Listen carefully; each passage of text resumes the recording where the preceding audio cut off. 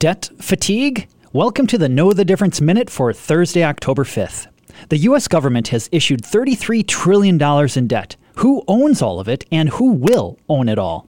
About 20% is owned by the government itself through programs like Social Security. It's actually one-third if you include the Federal Reserve's holdings in that number. That leaves about $20 trillion to account for. Foreign governments and investors own $7.6 trillion. You wouldn't know it from many media reports, but that number has been growing a lot since 2000. More than $12 trillion is domestically owned by households, banks, insurance companies, and investment funds. Who will own the debt in the future? It may have to be more domestically owned, but with the recent increase in yields, the debt becomes more attractive.